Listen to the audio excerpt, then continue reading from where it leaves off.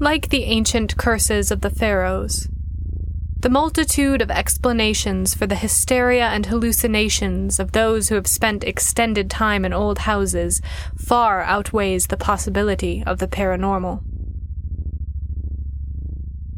Drafts and cold spots from wind finding its way through rotting walls. Illness caused by mold or gases caught in rusty pipes. Strange noises triggered by the introduction of a foreign body into a delicately balanced ecosystem. Or simply the habitation of a stray cat or nesting pigeon.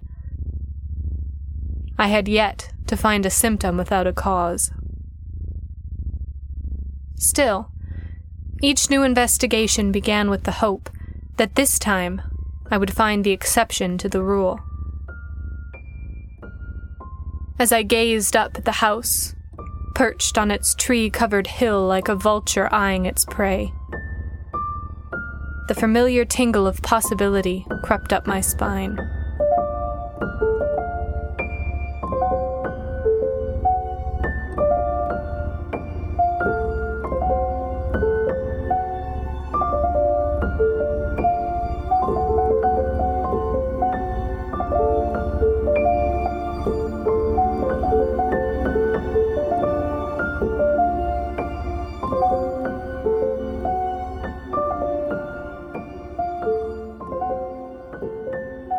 A century of abandonment had clawed the flesh from it until only bare bones remained, bleached and crumbling, listing to one side.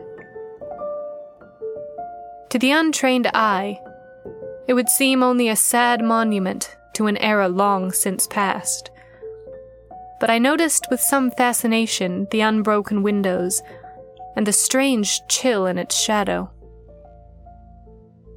I attributed that to the changing seasons, but the windows... Perhaps things back then truly were built to last. Or perhaps its reputation was sinister enough to still the hand of even the most destructive youth.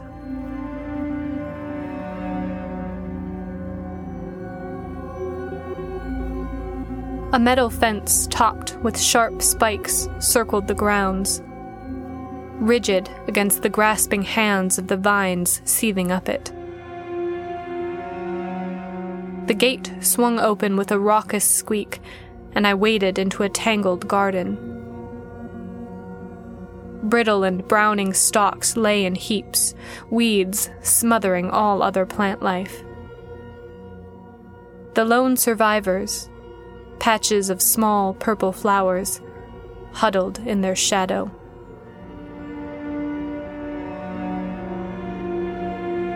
Vines swarmed over the path, clutching at my ankles as I fought my way to the door. Not a bird, not an insect stirred. Even the leaves seemed frozen, afraid to move, and every step, every rustle of undergrowth beneath my feet felt sacrilegious, like the garden itself winced at the noise. Crumbling stone steps led to a dilapidated porch, and a heavy door with an ornate handle and a door knocker clamped in the fang-filled jaws of a fiendish face. A melodramatic touch, but the modern screws holding it to the decaying wood set my skepticism firmly back in place.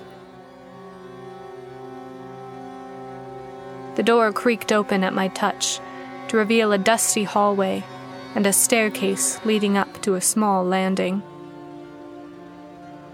Motes danced in the sunlight filtering down through cracks in the roof, and the stench of mold and stale water filled my nose until I could taste it. I hung my pack over the leaning banister to retrieve a flashlight and mask. While any so-called spirit who had taken up residence here might not be a killer, asbestos was.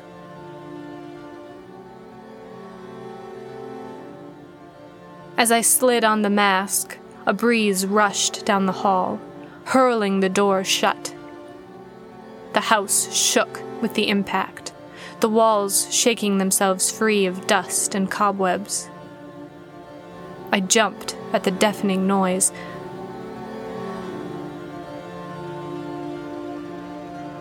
But I had spent enough time in drafty houses to know the ominous welcome was little more than the work of an open door or window at the back of the house. Waving the hovering dust away, I began my explorations, the floors moaning in protest under my feet.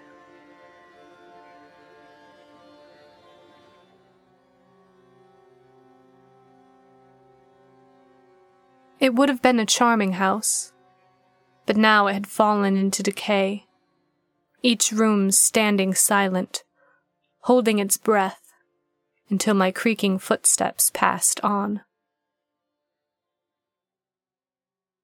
Lace curtains hung limp from brass fittings. Tarnished wood and moldering florals sat primly under its veil of dust. Time and moisture had shredded the contents of the gilt frame over the hearth like the work of angry fingers. Chairs stood casually pushed from tables, as if their occupants had merely stepped away.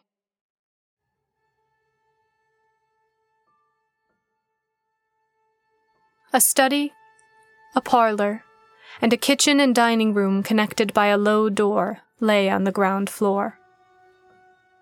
A heavy door was built into the wall beneath the stairway, but it hadn't opened when I tugged on the handle, and I assumed it to be locked. Up the creaking stairs were 3 bedrooms, the beds within covered with sewn quilts starched with dust, and a sitting room lined with windows overlooking the garden.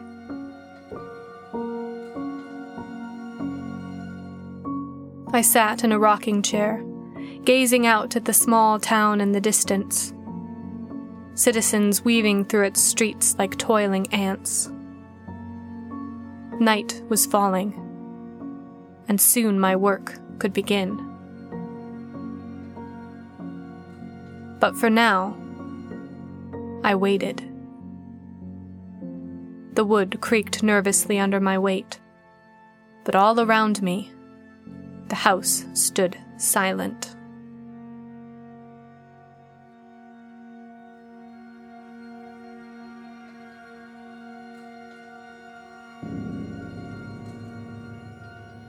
I started awake in a darkened room.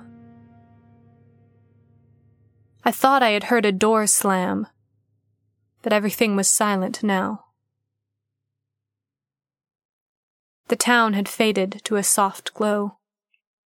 I shivered at the cold of nightfall and reached for the pack I had left by my feet. But my flashlight illuminated only dusty floorboards. Damn!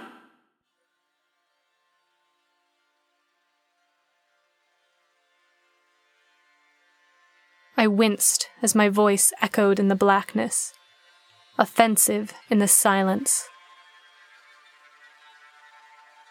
I swept my light across the room, hoping my pack had slid away on the uneven floors, but my search yielded nothing.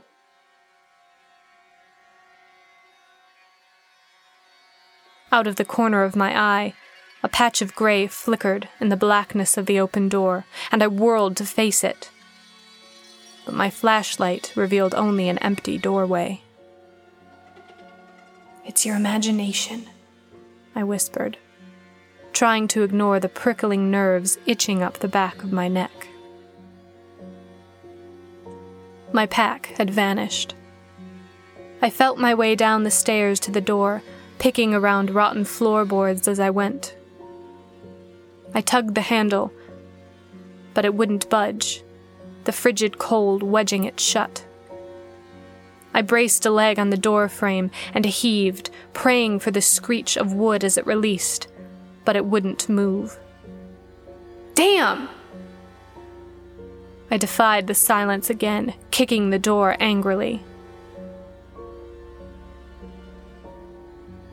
Hoping to find the back door more accessible, I stumbled down the hall to the kitchen. Cupboards and tall cabinets full of dusty dishes lined the walls, but no back door revealed itself. I stumbled through the rooms, searching more and more frantically as I found only peeling wallpaper or shelves of rotten books. I paced the perimeter of the kitchen, my ragged breathing deafening, the house shrinking around me. My flashlight beam hovered over the heavy door beneath the stairway. Presumably, it led to the cellar. The thought of descending into a darker, danker pit turned my stomach, but the need to get out twisted inside me, and I forced my feet forward. As my fingers brushed the rusty handle, something shifted beneath my feet.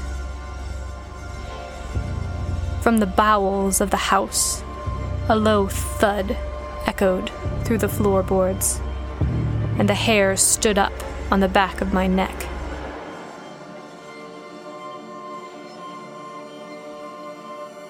I strained to hear in the utter silence that followed, my heart pounding in my ears. With a thunderous crash, an unknown force slammed into the door, and I reeled back, my flashlight clattering to the floor. The door shuddered on its hinges under the violent beating, and an unearthly wail floated through the decaying wood. I sprinted down the hall toward the front door. A shadow shifted at the foot of the stairs, and I slammed into it, tumbling into a heap.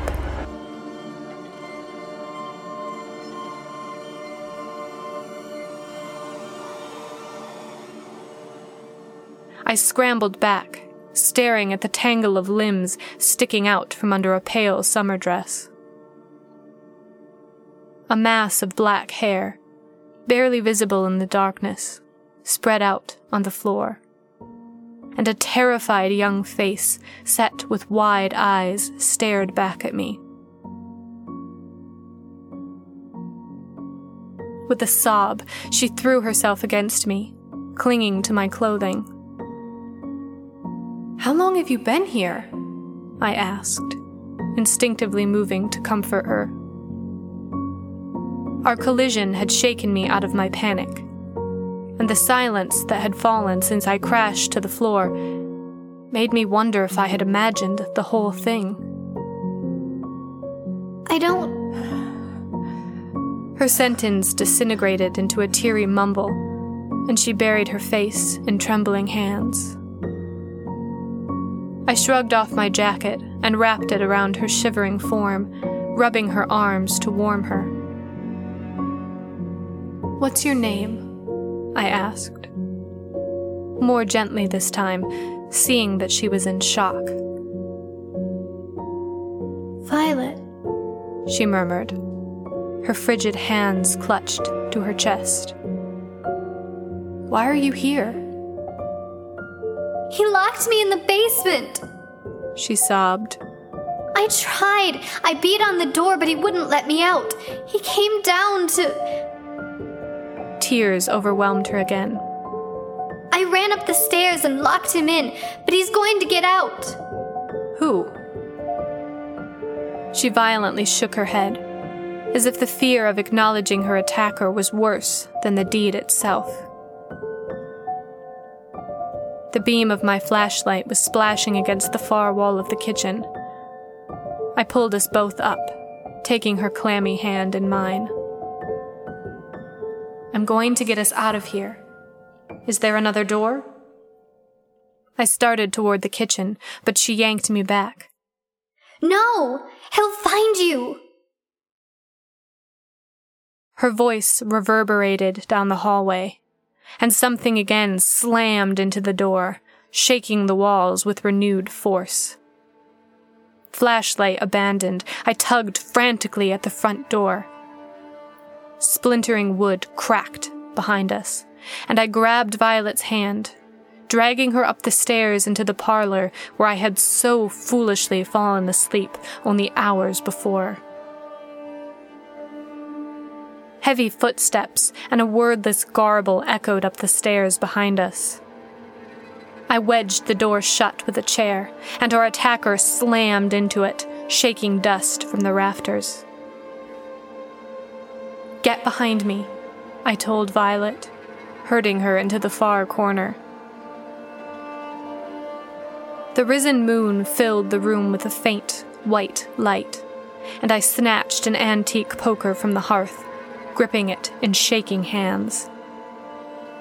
Each impact against the door sent adrenaline coursing through me, my heartbeat pounding in my mouth. A low sob floated through the door, swelling to an incomprehensible shrieking as the door shuddered on its hinges until the rotted wood gave way.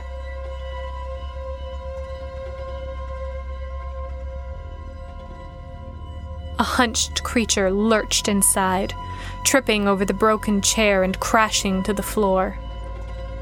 A hand, fingertips bloodied and dripping, reached for me, and crazed eyes peered out from under matted hair.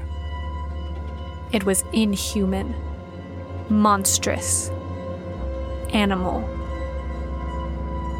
Violet whimpered behind me, and the creature's gaze snapped to her. With a muted shriek, it hurled itself at me. I clenched my eyes and swung.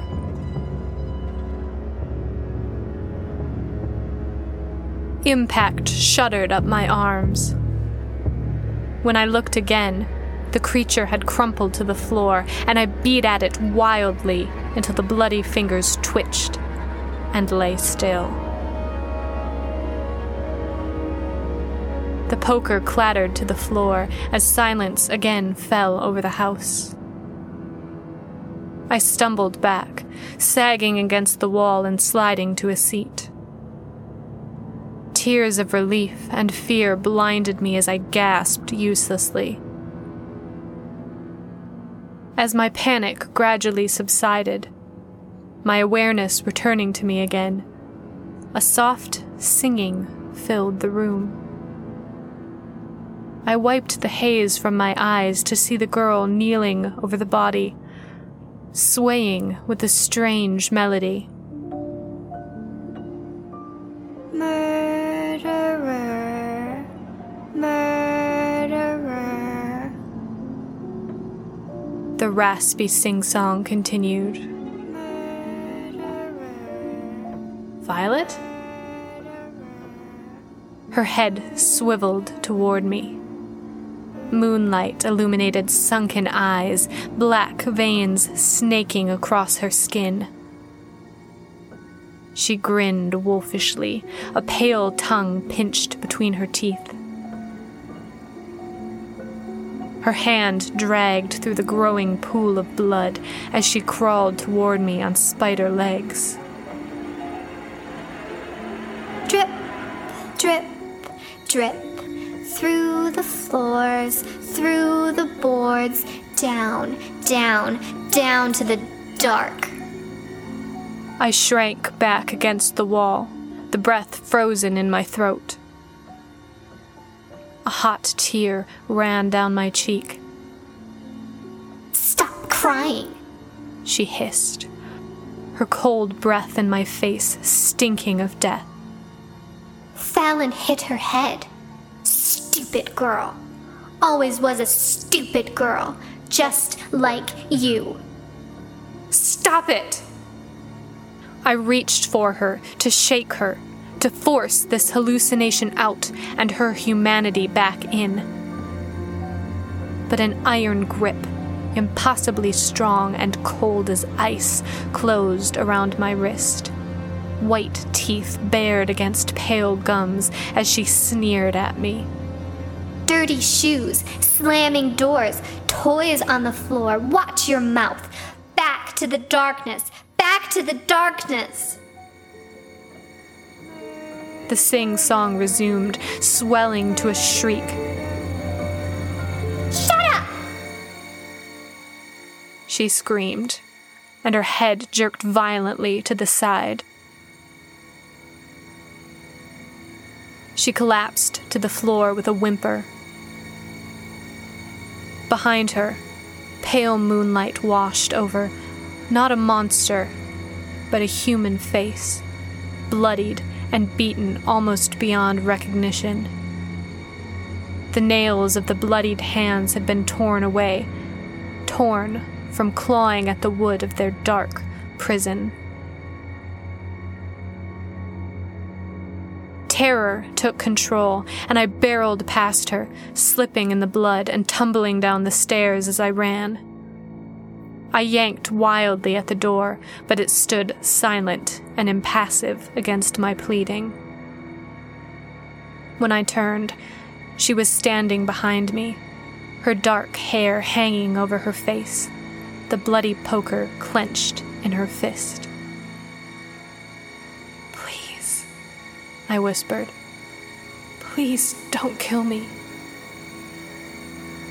"Don't make me," she snarled. "Don't make me hurt you again. Don't make me." Her body tremored violently, and the poker clattered to the floor. Her eyes lifted to me suddenly wide and full of terror. "No more. I'll be good. I promise. Please, don't make me." With a shriek, she ran down the hallway, leaving bloody footprints in her wake, and the basement door slammed. I pounded uselessly at the sealed door, screaming, my voice lost in the silence of the house.